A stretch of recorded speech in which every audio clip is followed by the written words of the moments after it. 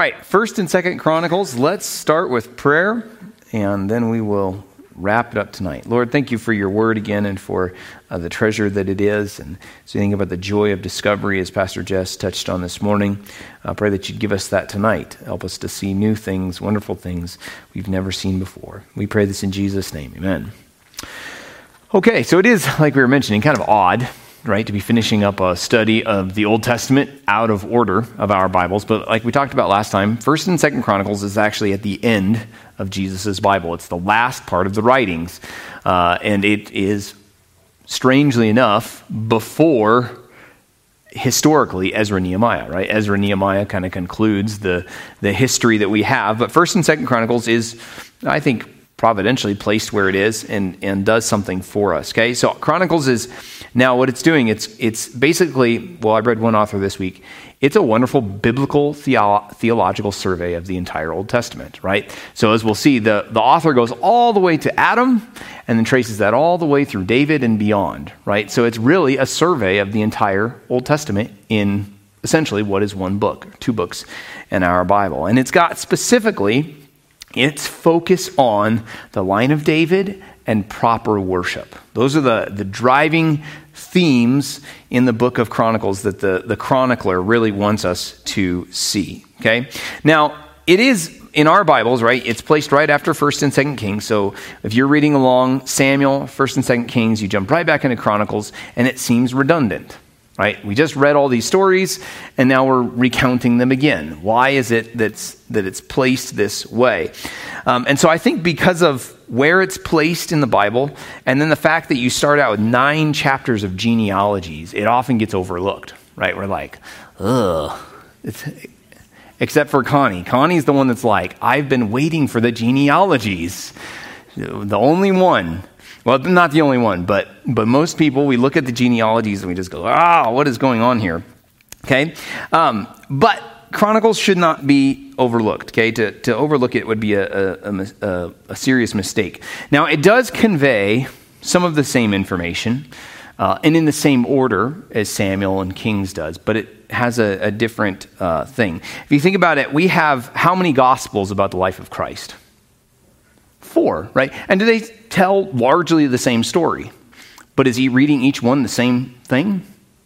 No, they're all telling us, shining a different light on the same subject in many ways. Or like in some cases in John's gospel, he's telling us things that none of the other gospels are doing, or he's elaborating more on things that the other gospels writers did not. So Chronicles is kind of in a way doing what Samuel and Kings did not do, right? He's shining his light on the same historical events, but showing us a different perspective, if you could say that. Not a contrary one, but he's trying to kind of make a different point, okay?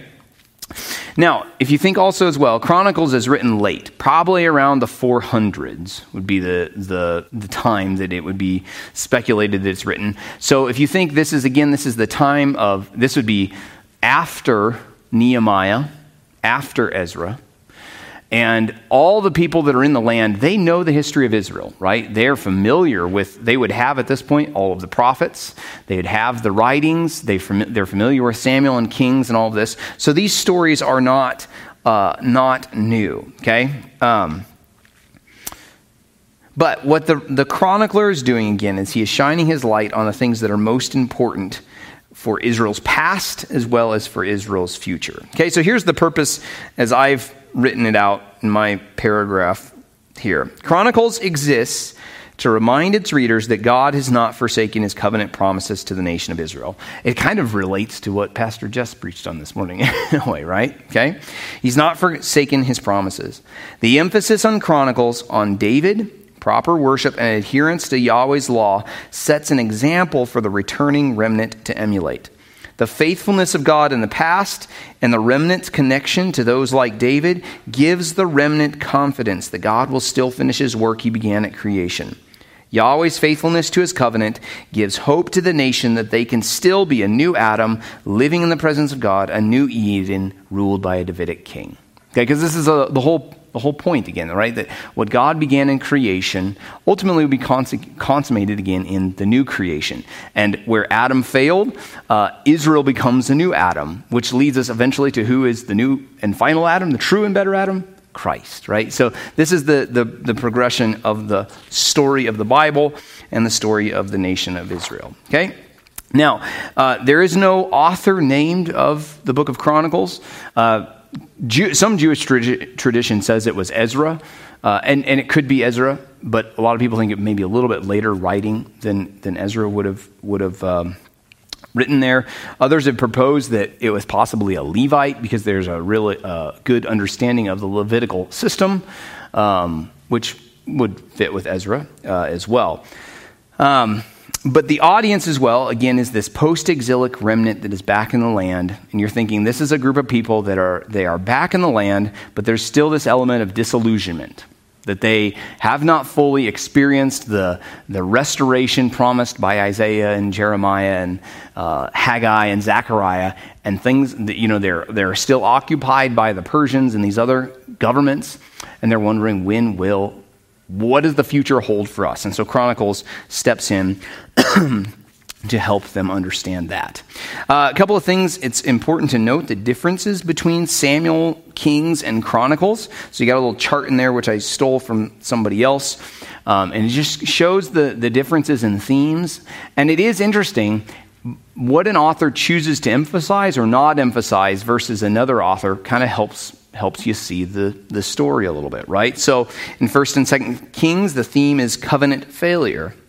In 1st and 2nd Chronicles, you have covenant continuity, transformation, and theological stability. The focus in Kings is doom, whereas the focus in Chronicles is much more hopeful than it is in Kings. Kings, apostasy, idolatry, and the role of the kings and the prophets are emphases. If you think in 1st and 2nd Kings, we have several chapters devoted just to the ministry of Elijah and Elisha. And in Chronicles, all you have is Elijah is mentioned one time about a letter he wrote. That's it, right? So it's interesting that the prophets don't have the same role. In Chronicles, you see the role, the emphasis of retribution theology, that is blessings or curses, and the role of the priests and the Levites. They take a much more prominent role. 1st and 2nd Kings ends with judgment and captivity with a hint of hope, whereas in 1st and 2nd Chronicles, you have this shift from monarchy to theocracy with dominant hope of full kingdom restoration. 1st and 2nd Kings, the audience and their question, it's the exilic community questioning why did the exile happen, and the post-exilic community in 1st and 2nd Chronicles is asking when will the kingdom be restored? Okay, so people out of the land versus people back in the land. And the recurrent motifs in 1st and 2nd Kings, you always had every king in Israel was compared to Jeroboam, whether they continued in the sins of Jeroboam with the golden calf worship, or were they faithful like David, if they're kings in Judah or kings in Israel, right? And then in 1st and 2nd Chronicles, the Davidic dynasty and Yahweh's kingship over all, repentance and reform as the means to God's favor, okay? Now, a couple other things just to note, if you're reading along in 1st and 2nd Chronicles, you will notice that there is no mention of the kings of Israel except for when they coincide with the kings of Judah, okay? Because remember that at this point, after Rehoboam, the kingdom is split in two. You have the northern kingdom and the southern kingdom. And in Kings, it's always alternating back and forth, right? So you'll have the king in Judah, and then we learn about the king in Israel. King of Judah, so on and so forth. Well, in Chronicles, it doesn't do that. It just tracks the kings in Judah. That's a pretty significant change from the first or from 1st and 2nd Kings and Samuel. Secondly, the prominent sins of David and Solomon are left out. Right? There's no record of the sin with Bathsheba. There is no record of Solomon's many wives leading his heart away from the Lord. The sin that's recorded for us of David is his census in numbering the people, which is significant because that leads to the judgment of the Lord and the Lord stopping the judgment at the threshing floor of Onan. And there David buys that spot as the future site of the temple, right? So that's part of the reason I think that story is in there. There's no record of David's fleeing from Saul for all of those years. There's no record of, at the end of David's life, and the attempt by Absalom to overthrow him, right? It's almost as if the chronicler isn't interested in ever and it's not that he's trying to pull the wool over people's eyes, but he's not interested in showing like threats to the line of David by like Absalom or by Saul, right? So it's just kind of interesting the things that he leaves out. Okay. Again, he's not trying to pull the wool over their eyes. The nation would be familiar with these stories. Okay. Now the other thing, just as we talk about reading through the book of Chronicles, and I think that experience of reading it, 1st and 2nd Samuel, 1st and 2nd Kings are very like action driven, as in they're recounting specific details, right? There's lots of battle records. They went out to fight this day, and this is what happened in this battle. Okay. Or I think about when like Ishbosheth is murdered or Abner is murdered. There's all these accounts of how that happened. Chronicles doesn't really do that. Chronicles is driven by prayers, speeches, prophecies, things like that. It's more and like charges given to people, okay? And these things all relate to the spiritual state of the nation. So the things that are emphasized by the kings are all things relating to like what they prayed, what they charged people with as they led worship or instructed. It's not about, these records of, David in the cave and cutting off Saul's cloak, things like that. So it's different in what it chooses to emphasize and bring out. Okay, so in that way, it is kind of like another gospel account where you could combine all of these things together and you can make one cohesive unit. But the author, by choosing to focus just on these prayers and speeches and things like that, he is saying this is the most important things in the history of the nation. Okay, does that make sense? All right, so let's kind of walk through the outline. And again, we have the whole genealogy laid out there for you. Bottom line, what this genealogy is doing is it is tracing the seed of the woman. If you go all the way back to Genesis 3, there's that promise that the seed of the woman will come and crush the head of the serpent. And you can go, and this is what I did in my Bible, just start circling all the red, or all the seed of the woman relations. So from Adam to Seth to Noah to Shem, and then it just goes generations after Shem, and then it jumps ahead. So you can kind of see that happening in your Bible. It's kind of a helpful thing. So the genealogy kind of breaks down like this. In chapter 1, you have this genealogy that starts from Adam to Jacob, who has his name changed to Israel, of course. And again, if you look like at that, and this is where that genealogy is helpful. If you think about a family tree, right, it just is always spreading out and getting wider and wider and wider. Well, this genealogy is pretty narrow in the sense that he decides, there are places where he just, okay, I'm going to take this line, I'm just going to write down, like he does at verse 24, it goes from Shem to Arpad to Shelah to Eber to Peleg to Reu. Of course, there's descendants off of all of those people, but he's not interested in tracing all the other descendants off of there. He's tracing the seed of the woman, right? So he's just going to send it one right after the other that was through the promise. So you have Nahor, of course, he was the father of Terah, who's the father of Abraham. Okay, so he's going all the way back to creation, getting us to Abraham, and then from here, now we're going to explore further the genealogy of the nation of Israel. Chapter 2 takes us from Jacob, who's Israel, through Judah to Perez, the son of Perez, who is Hezron and his descendants. So remember, Judah had, who was it? Tamar, Perez, and Zerah, right? And so he doesn't trace the line of Zerah, he traces the line of Perez because that's the line of promise. That's the one to whom the blessing continues on. Okay, so then it goes from Perez to Hezron and his descendants. And the point in chapter 2, I think, in tracing this genealogy is that we see Jesse, who's the father of David, right? That's kind of the point he's trying to emphasize there. Because what happens is then after Jesse is shown in verse 13 of chapter 2, it continues to go on past and then in details further this line of Hezron, and it goes beyond the place where David is in the line. So I think in chapter 2 you're seeing like cousins of David in that family tree, if that makes sense. Okay? Then chapter 3 Okay, so you've kind of got a broader picture of the descendants of Judah as far as David is related. Then in chapter 3, he zooms in and looks just more specifically at the line of David, okay, because this is a really, really key thing, okay? So you're kind of given a big picture. All right, here's where David falls in this whole family tree. Okay, let's look specifically now at David in chapter 3 is what's happening there, okay? So this would be a specific branch within, if you think that you have Israel, Jacob, Israel, of course, all the descendants of he has 12 sons. You have Judah, and then within Judah, we're looking specifically at Perez, and then within Perez, we're looking specifically at Hezron, and from there on down, we get to David. So it's really getting in close, okay?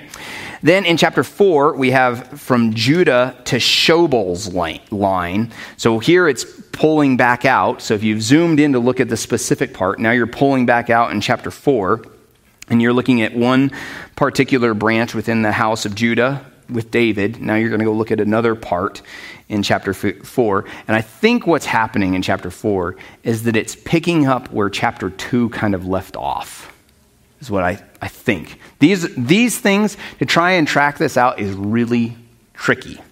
Figure out who's connected, where's he picking up, where's this leaving off. But I think that's kind of what is happening. Is that right? Okay, but is that right that in chapter 4 he's kind of picking up where chapter 2 leaves off? Okay, good. I'm glad I got that. Okay. Shobal in chapter 4, so he says the sons of Judah, Perez. Now, okay, it is interesting to note this. When he says the sons of Judah, Perez was the son of Judah, but Hezron would be the grandson, Carmi the great-grandson, Hur the great-great-grandson, and then Shobal would be the 5th generation down. So understand when they talk about son, they're not talking about like when I say Silas is my son, but it could be generations down would be sons. That's why, you'll read sometimes a king, they'll say, 10 generations later, he walked in the ways of David, his father.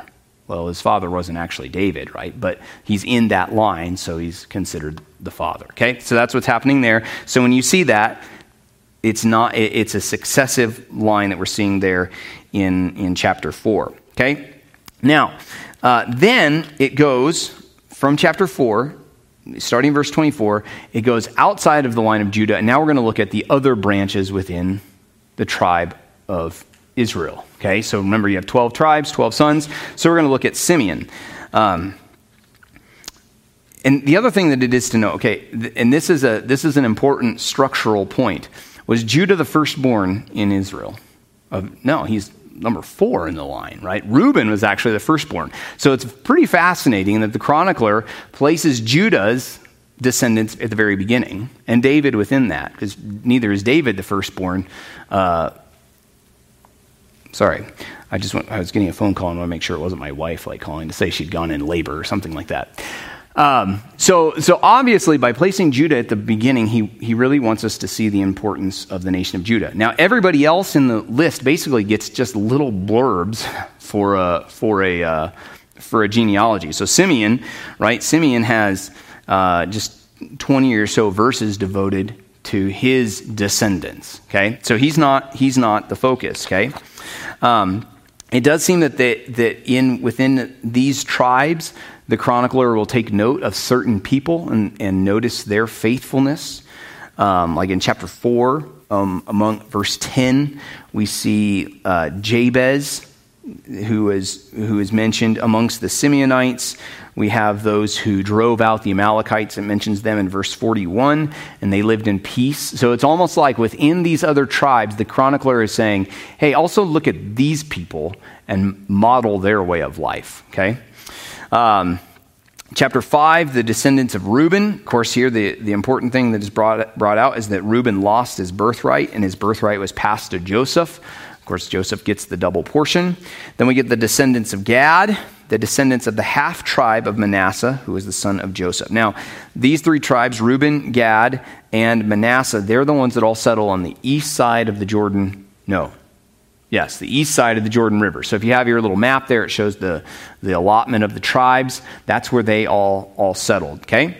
Then we go to the descendants of Levi. Now, Levi is given much more page time than any of the other tribes except for Judah. And this also would correlate with the chronicler's emphasis on two key themes, the line of David through Judah and proper worship. Because what do the Levites do? Well, this is the tribe from the priests. This is the tribe of the ones who lead the worship in the temple. And these two issues are key to Israel's success. David and proper worship. Okay, so Levi is, we're given his line. Then Issachar, Benjamin, Naphtali. Notice how little amount of time is devoted to these guys. Then we get to the descendants of the other half tribe of Manasseh, which was settled on the western side of the Jordan River. The descendants of Ephraim. This is the other son of Joseph. The descendants of Asher. And then we zoom in and we look at Benjamin to Saul and Saul's descendants through Jonathan in chapter 8. Okay? And then by the time we get to chapter 9, now we're connecting the genealogy of those who have returned to the land to all of these prior genealogies. Okay? So it's seeking in chapter 9 to connect, again, like Nehemiah and Ezra did with their genealogies, connect the remnant that has returned back to the land with their forefathers that were in the land before. Right? You have a right to this. Okay? So that's kind of the genealogies. You got it perfectly now? This is what you want to listen to every single week, right? We should have just done it. We'll just do a genealogy study sometime. No. Yeah, Connie, she would be the only one here. I don't think I'd be even here for that. Okay, just a couple of thoughts on this. The first one is from Jim Hamilton, and I think I put this in your notes. He said this: the impetus to compile genealogies and to preserve ancient words springs from the promises made to Israel. Promises are made about a coming seed of the woman, so the descendants of the woman are carefully tracked and recorded. The making of a genealogy is an act of faith. That's important when we read this and we go like, what is the point? It's an act of faith. And the whole point is he's saying, hey, there is this promise made here to Adam and Eve, right? Who's going to come from this? And we can follow it all the way through, right? And we're descendants of that very same promise, okay? The other thing that you see in this is those emphasis on those who obeyed, and then the other language he uses is those who broke faith, right? Those who were more sinful and broke faith with the Lord. Okay? All right, let's move on. So we're going to jump in now in the second half of last part of chapter 9 into chapter 10.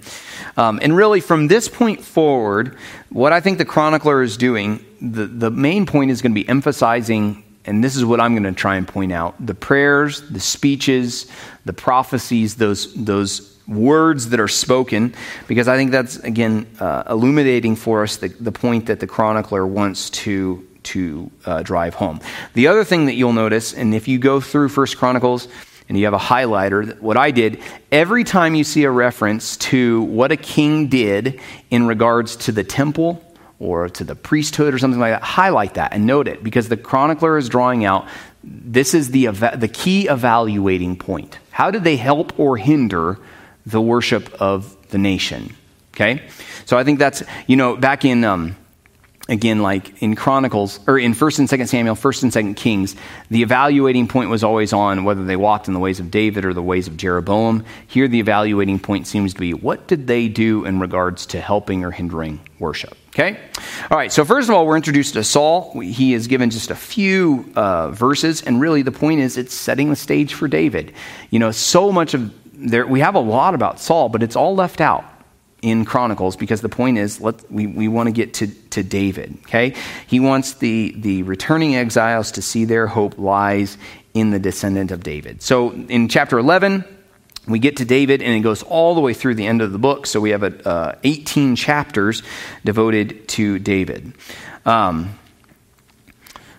The thing too that we're going to see with David is when we're looking at that theme of what did they do to help or hinder the worship? I think it's 2/3 of the recorded things that we have are all about David's preparations for the temple, or David bringing the ark up, right? So they're all worship-oriented. So not only is David key for the nation's future as far as a king, but again, he's future. He's prominent and important in their worship practices as well. Okay. The other thing that you'll see, David, we'll see later on, he's not able to build the temple. Why? Because he's a man of war. But those military exploits are used to fund the building of the temple. Okay. So chapters 11 through 16. We see David's military success and reverence for the ark. Notice in chapter 13, the first speech, he says in verses 2 through 3, he's giving a speech that the ark should be brought up. Because at this point in the story, right, it's been with the Philistines, and then it's brought back and it's stayed at this guy's house. And this leads, of course, to this dreadful scene with Uzzah reaching out and touching the ark. But what happens, we see with David, is that he goes and studies the law, and he learns how the ark is to be carried on poles, not on a cart. That's how the Philistines treated it. It's supposed to be carried differently. And so he gives instructions for that. He teaches, and then they bring it up properly. And so in chapter 16, what we have emphasized for us is this song of thanks that David writes, which is one of the psalms that we have recorded for us. So here we have these two important elements brought out already, his speech and his song. And then we get to chapter 17, and we have this Davidic covenant, which is a key moment in the book. We saw this in 2 Samuel 7 as well. And this is emphasized again because this Davidic covenant is key for Israel's future. Just as the Abrahamic covenant is key for establishing what the Lord is going to do through this nation, here the Davidic covenant is key in seeing that the Lord is going to continue these promises through this line of David. The Davidic covenant, again, just as a refresher in case we've forgotten, a covenant is a binding promise, usually with obligations made on both parties. But here we have the Lord covenanting or promising to do something not dependent upon David. He says here, the promise is that I will make I will give the throne of Israel to your descendants. David's offspring will hold that throne forever. Look at verses 1 through 15. We'll kind of just notice a couple of things there. First of all, this is another emphasis of speech. The Lord speaks to David through his prophet, through Nathan. Okay, look at verse 10.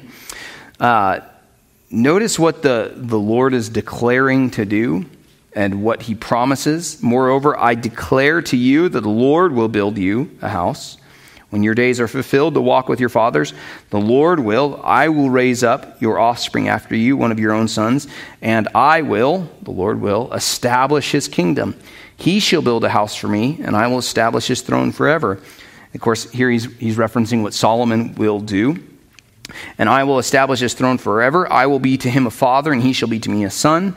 I will not take my steadfast love from him as I took it from him who is before you, but I will confirm him in my house and in my kingdom forever, and his throne shall be established forever. Okay, so this is an important point to be reiterated again to Jews who have returned to the land, who are not living under a Davidic king, right? This promise will not fail. The Lord will fulfill his word. The house of David will be established forever. So then we get to a recorded prayer, starting in verse 16. And this is David's prayer of thanks in response. He hears this wonderful word from the Lord, and he responds in praise. And here, he's confessing that God is glorified when he's faithful to his covenant. Right? This is what we saw this morning. By no means should God not fulfill his word. He absolutely will, and God is glorified when he does it. So look at verse 23. And now, O Lord, let the word that you have spoken concerning your servant and concerning his house be established forever, and do as you have spoken, and your name will be established and magnified forever, saying, the Lord of hosts, the God of Israel, is Israel's God, and the house of your servant David will be established before you. Right? So he is saying, when God is faithful to his word, God is praised, and he's faithful in establishing the house of David. Then we go on in chapters 18 through 20, record for us David's victories that happens here. Again, it's not detailed in the same way as 1 and 2 Samuel would record it for us. Then we get to chapter 21, and we have David's sin in numbering the people. As I mentioned earlier, I think the key point here is the reason this is brought in is because this is where David buys this threshing floor, which becomes the site of the temple, which is actually Mount Moriah, which is significant because what else happened on Mount Moriah? Isaac, right? The sacrifice of Isaac, the substitute provided there. So a wonderful correlation there. Chapters 22 through 29, David prepares for the temple building. This is largely what we have, his recording of things that were brought in. Chapter 22 talks about the things that he brought. Get these numbers. This is staggering. 100,000 talents of gold. That's 750,000 pounds. That's a lot of gold, right? 1 million talents of silver. That's 75 million pounds of silver that were brought in for this. I believe that math is done right. And then they use the phrase, more bronze and iron than can be weighed. They're like, we got done at 75 million, and then the bronze and iron were like, oh, can't even start, right? So, I mean, this is a massive amount of things. And it says timber and stone as well. I'm assuming they're like, there's so much timber and stone, we can't weigh it. We've spent all this time weighing the silver and gold. How are we going to weigh all this other stuff? Okay. And then in chapter 22, we have another speech from David, this time given to Solomon. And then in starting like in chapter 23, so 23, 24, 25, 26, 27, we have all these divisions and these listings of these people. David is organizing Levites, musicians, gatekeepers, all of these different things. And you're going, why are all these people here? Well, here's Todd Chipman giving us an idea of what's going on here. He says, the author was not just interested in the temple itself in chapter 22, but its function, its life. The detailed lists of Levites and temple servants were crafted to motivate the spiritual servants of the chronicler's day. He was saying, be faithful like your ancestors.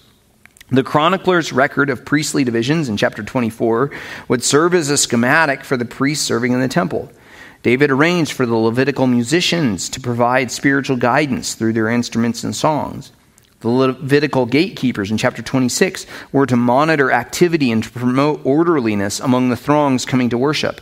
The chronicler's list of David's secular officials in chapter 27 underscores the notion that the security of Jerusalem and the freedom of worship were clearly associated, right? So they need all these things for worship to function in the proper way, right? And there's going to be a lot of people coming to Jerusalem. There needs to be some organization in this manner. Okay, so that's what David is doing in these final chapters. Chapter 28, we get another speech, David's charge to the nation in verses 2 through 8. And then in chapter 28, we also see David's charge to Solomon. And then at the end of the chapter, we have, or in verses 10 through 19, David's prayer before the assembly. So again, you can just go back and read, but notice that these speeches and prayers are illuminating the right heart, the proper response to the Lord. The chronicler is helping us see this is the kind of king that Israel needs. Then we get to 2 Chronicles, and we are introduced right away to Solomon. Okay, it is interesting. Kings records for us a little bit of political haranguing that happens after the death of David, and or near the end of his life, right? Solomon was to be the next king, but there's others who are vying for that position. Chronicles doesn't record that. Solomon's the king. That's where it starts. So it starts out, first thing for us is Solomon's prayer, right? His prayer for wisdom, which the Lord grants to him in chapter 1. And then we see him begin to build the temple in chapter 2. All the way through chapter 4. So all of the things his father has done, he now puts into practice and starts building these things. So that leads us to chapter 5 and chapter 7, where now we have the dedication. The ark is brought into the temple properly, not like the first time it's brought up under his father.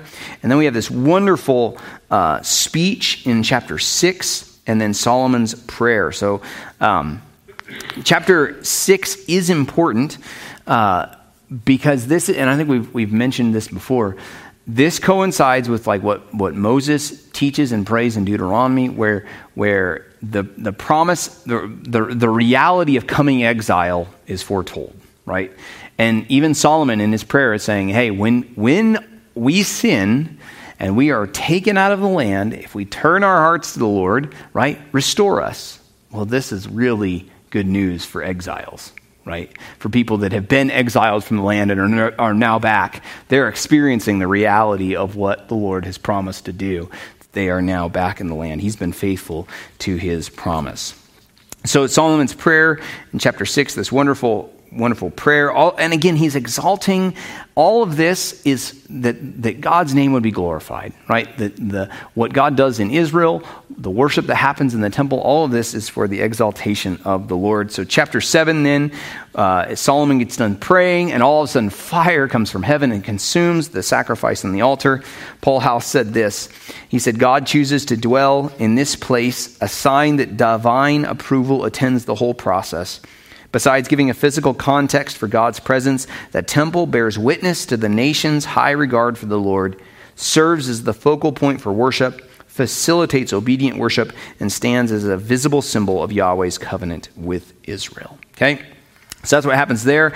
Notice again the emphasis, speeches, and prayers. So chapter 7, the second half, the Lord appears to Solomon, and here you'd have another speech in a sense recorded as the Lord appears to Solomon, and he reiterates the Davidic covenant to him. So what was made to his father David continues on down to him. And then chapters 8 and 9 is really just the success of Solomon that is recorded for us with the things that he did and the Queen of Sheba coming and visiting him. Again, in Kings, Solomon's life kind of ends on a down note, right? When he was old, his many wives led his heart away from the Lord, but the chronicler does not record that for us. Then we get through the next 26 chapters are all the kings of Judah. So just like we had in Kings, we just go king after king after king, and it tells us things about them. What we see under Rehoboam is the spirit. Rehoboam and King seem to be portrayed as he's a fool, right? He's the one that listens to the foolish counsel of the younger counselors and increases the load on the rest of the nation, therefore causing this revolt. But what the chronicler notes, if you look at verses 16 and 17 of chapter 11, is that when the kingdom splits, Israel to the north immediately goes into idolatry. But what the chronicler points out is that many of the faithful people in Israel, they came down to Judah and they strengthened the nation, right? So you had priests and Levites that lived in the north. They said, we're not going along with this. We're going to go to the south. And there they went to Judah. And so the point seems to be that under Rehoboam, the kingdom strengthened because of this influx of faithful worshipers of Yahweh. Chapter 12, though, it says that he abandoned the law of the Lord and did not walk in the way of his father David. Chapter 13 is Abijah. Abijah was also the not a great guy, but the main thing the chronicler points out from him, if you look at verse 4 of chapter 13, all the way down through verse 12, it's a speech from Abijah to the northern kingdom of Israel. And his whole point in this speech is that the nation of Judah has not forsaken the worship of Yahweh, right? He says, look, we have priests and Levites ministering in the temple. We have not abandoned the worship of Yahweh. And this is from a guy that's not a good king. Abijah is not a good one. But yet the chronicler points out this one specific point in his life to make this key point. Chapter 14 through 16, we have Asa. The evaluation of Asa is that he was a godly king, one of the godly kings in Judah. You have a worship evaluation of him would be this, like in chapter 14, verse 4, he commanded the people of Judah to seek the law of the Lord. Chapter 15, verse 8, he rebuilt the altar in the temple that had been torn down. Chapter 15, verse 12, he renewed the covenant with the people. So the chronicler wants you to see these things about Asa. This is the stuff that really matters. Chapter 17, you get to Jehoshaphat. Okay, again, he is a godly king who the Lord established and made prosper. Chapter 18, In chapter 19, you have two significant, one, you have a prophecy in chapter 18. This is where, with this prophet Micaiah coming and prophesying about how Ahab would be killed. And it's actually kind of comical.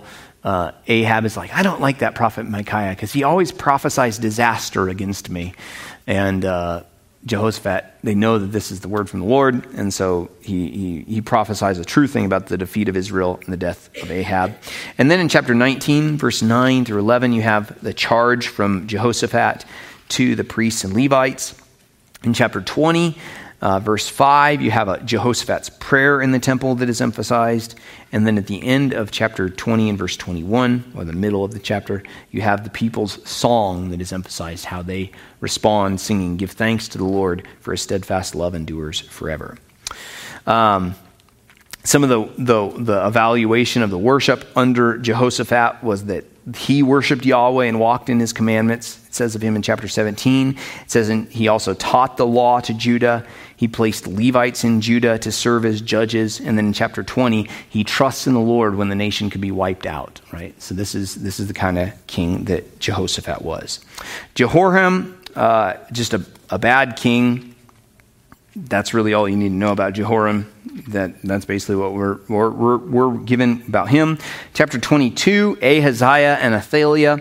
Of course, Ahaziah was like Jehoram, walked in the ways of his father. He was killed. Athaliah, his mother, takes the throne for a time as this kind of pseudo-monarch. And she seeks to wipe out all the descendants of Ahaziah. However, one is left behind, and it's Joash in chapter 23 and 24. He is a good king, spared from the violent purge of his grandmother by the good priest Jehoiada. The worship evaluations that we have of Joash says that he repaired the temple. And then in chapter 24 and verse 15, it says that he was buried in the city of David because he had done good in Israel toward God and his house. Right? So on his epitaph, it said, like, he loved the Lord and he furthered the worship in Israel by being good to the Lord's house. Chapter 25, Amaziah. He is an okay king, is the best way to put it, but his heart was not wholly true to the Lord. So not as bad as some others, but yet his heart was not wholly true to the Lord. Chapter 26, Uzziah. For the most part, he's a good and faithful king. The evaluation of Uzziah is that he was taught the law of the Lord by the priest. So you see that in 26:5. He is instructed in the law, but his problem was his pride. It was his downfall. He goes and seeks to enter the temple and to burn incense, where he is then stopped by the priest. He is strucken with leprosy, I believe, is what happens to him. Look at verse 16. Verse 21, he was a leper, struck with leprosy from the sin. It is interesting, in 26, notice in verse 18, and this is an important point for returning exiles. Here comes the priest to stop Uzziah from entering, from offering this incense. They're doing what they're supposed to do. Uzziah is not. Right? So it's a pretty bold move to stand up to the king and say, hold on, you can't go and do that. So I think that there is something that should be learned. The exiles, the priests and Levites, take note. This is what good priests and Levites do, right? They further the right worship in the nation. I want to jump ahead. You can read these on your own. Hezekiah, of course, we have in chapter 29. Great king, Hezekiah. Look at Manasseh. Manasseh in chapter 33. Manasseh, of course, is probably the worst king in all of Israel's history. Just a horrible, horrible person. But the one thing that we see about Manasseh, we don't see recorded in 1st and 2nd Kings, is he repents. Right? He repents of his sin. His evaluation, if we had a worship evaluation, how did he do? Well, he set up an idol in the temple. He led Judah in Jerusalem to do more evil than the nations the Lord had destroyed out of the land, right? So how bad were the inhabitants in the land when Joshua came in? Well, Manasseh led him to do worse things, okay? But verses 15 and 16, he truly repents. And he shows his repentance by removing the idols, right, out of the temple. Look at verse 15. He took away the foreign gods and the idol from the house of the Lord and all the altars that he had built on the mountain of the house of the Lord and in Jerusalem, and he threw them outside the city. He also restored the altar of the Lord and offered on it sacrifices of peace offerings and of thanksgiving, and he commanded Judah to serve the Lord, the God of Israel. That's wonderful. I think that's just like great, what the Lord does there with Manasseh. Okay? This is, again, important for the remnant back in the land. You can repent, right? There is hope. Josiah, we'll just look at him in chapter 34 real quick. Of course, Josiah, another good king, found the law of God under his reign, restored the worship of the temple, realized his sin and the people's sin in not keeping the law, right? That's when he rends his cloak. How great is the judgment of the Lord upon us because we've not kept all the words of the law. And then he goes and he teaches the law to the people, okay? And then you have the last four kings, which we don't have a whole lot of information recorded about them. These are the guys that the kingdom is taken away, that they are taken into exile under their reigns. Okay? And then we get to the end, and we have the very end, the decree of Cyrus, which we read at the beginning of Ezra. And it is setting us up that at the end of Chronicles, there is a future and there is a hope for the nation of Israel. And it begins with this decree. Okay, so that's kind of breezing through, sprinting through an outline of the book of Chronicles. I wanted to do that so we can just make a couple of key important points that I think the exiles should have taken from this book. First of all, the chronicler wastes no time or ink on the evil kings. Right? If you just look at the outline, notice that there are chapters devoted to good kings, and there is a chapter or less than a chapter devoted to the evil kings. You think about presidents of the United States. If they want to be remembered as a historical figure, what do they need to do? They need to make broad, sweeping changes and programs and things like that. You know, if you're FDR, and you're king or president for years and years and years, but you establish something like the New Deal, which totally changes the way our relationship to the government is, you're remembered forever. Well, in Israel's history, the kings that are remembered forever are good and faithful kings. It's not broad, sweeping, programmatic changes. It's faithfulness to the Lord. And I think that that's kind of the point that the chronicler wants them to know. Secondly, the centrality of David, the amount of time that is spent upon David. The remnant needs to remember that their hope is in David in the past and David in the future, the promise of what God was going to do through that line. Okay? In chapter 3, we didn't look at it, but in 1 Chronicles 3, the line of David goes past Zerubbabel, who comes back with the exiles. Right? So it's showing that line of David didn't die out in the exile. It's still there. And Zerubbabel, who is named in Ezra, is one of the initial ones who goes back to the land. He's a descendant of David. And then in the genealogy in chapter 3, there's more people that come after Zerubbabel as well. So that promise still continues on. Thirdly, the centrality of the temple and worship. We've talked about this a lot as well. But what is the first thing that the exiles do when they get back home? They rebuild the altar and they lay the foundation of the temple. Right?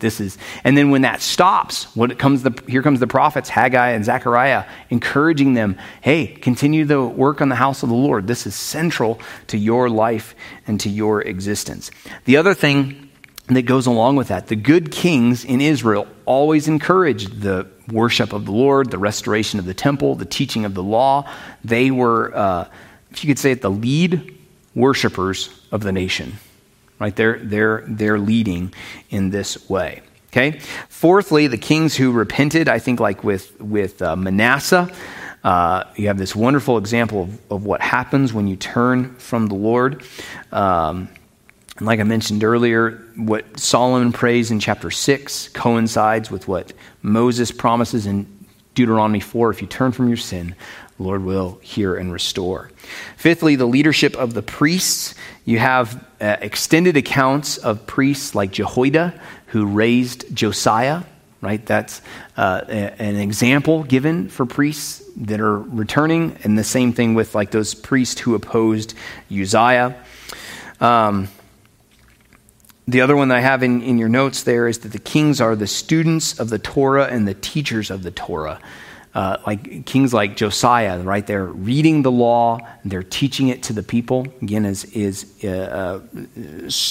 instructing the nation, teaching them, like even David's situation, teaching the people how the ark should be carried. So we have another Uzzah situation.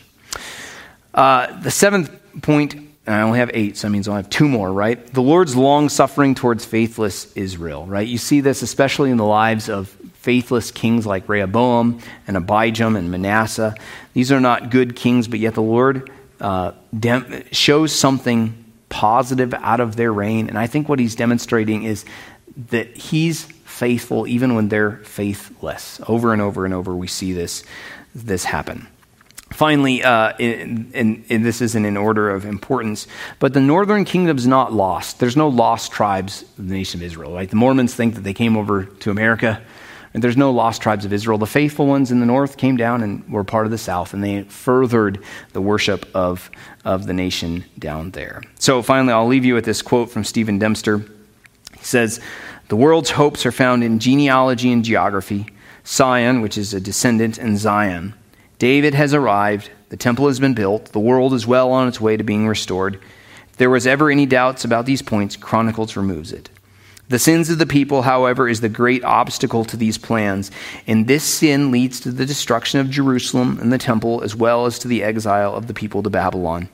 It seems as if Babylon has the last word at the end of the canon.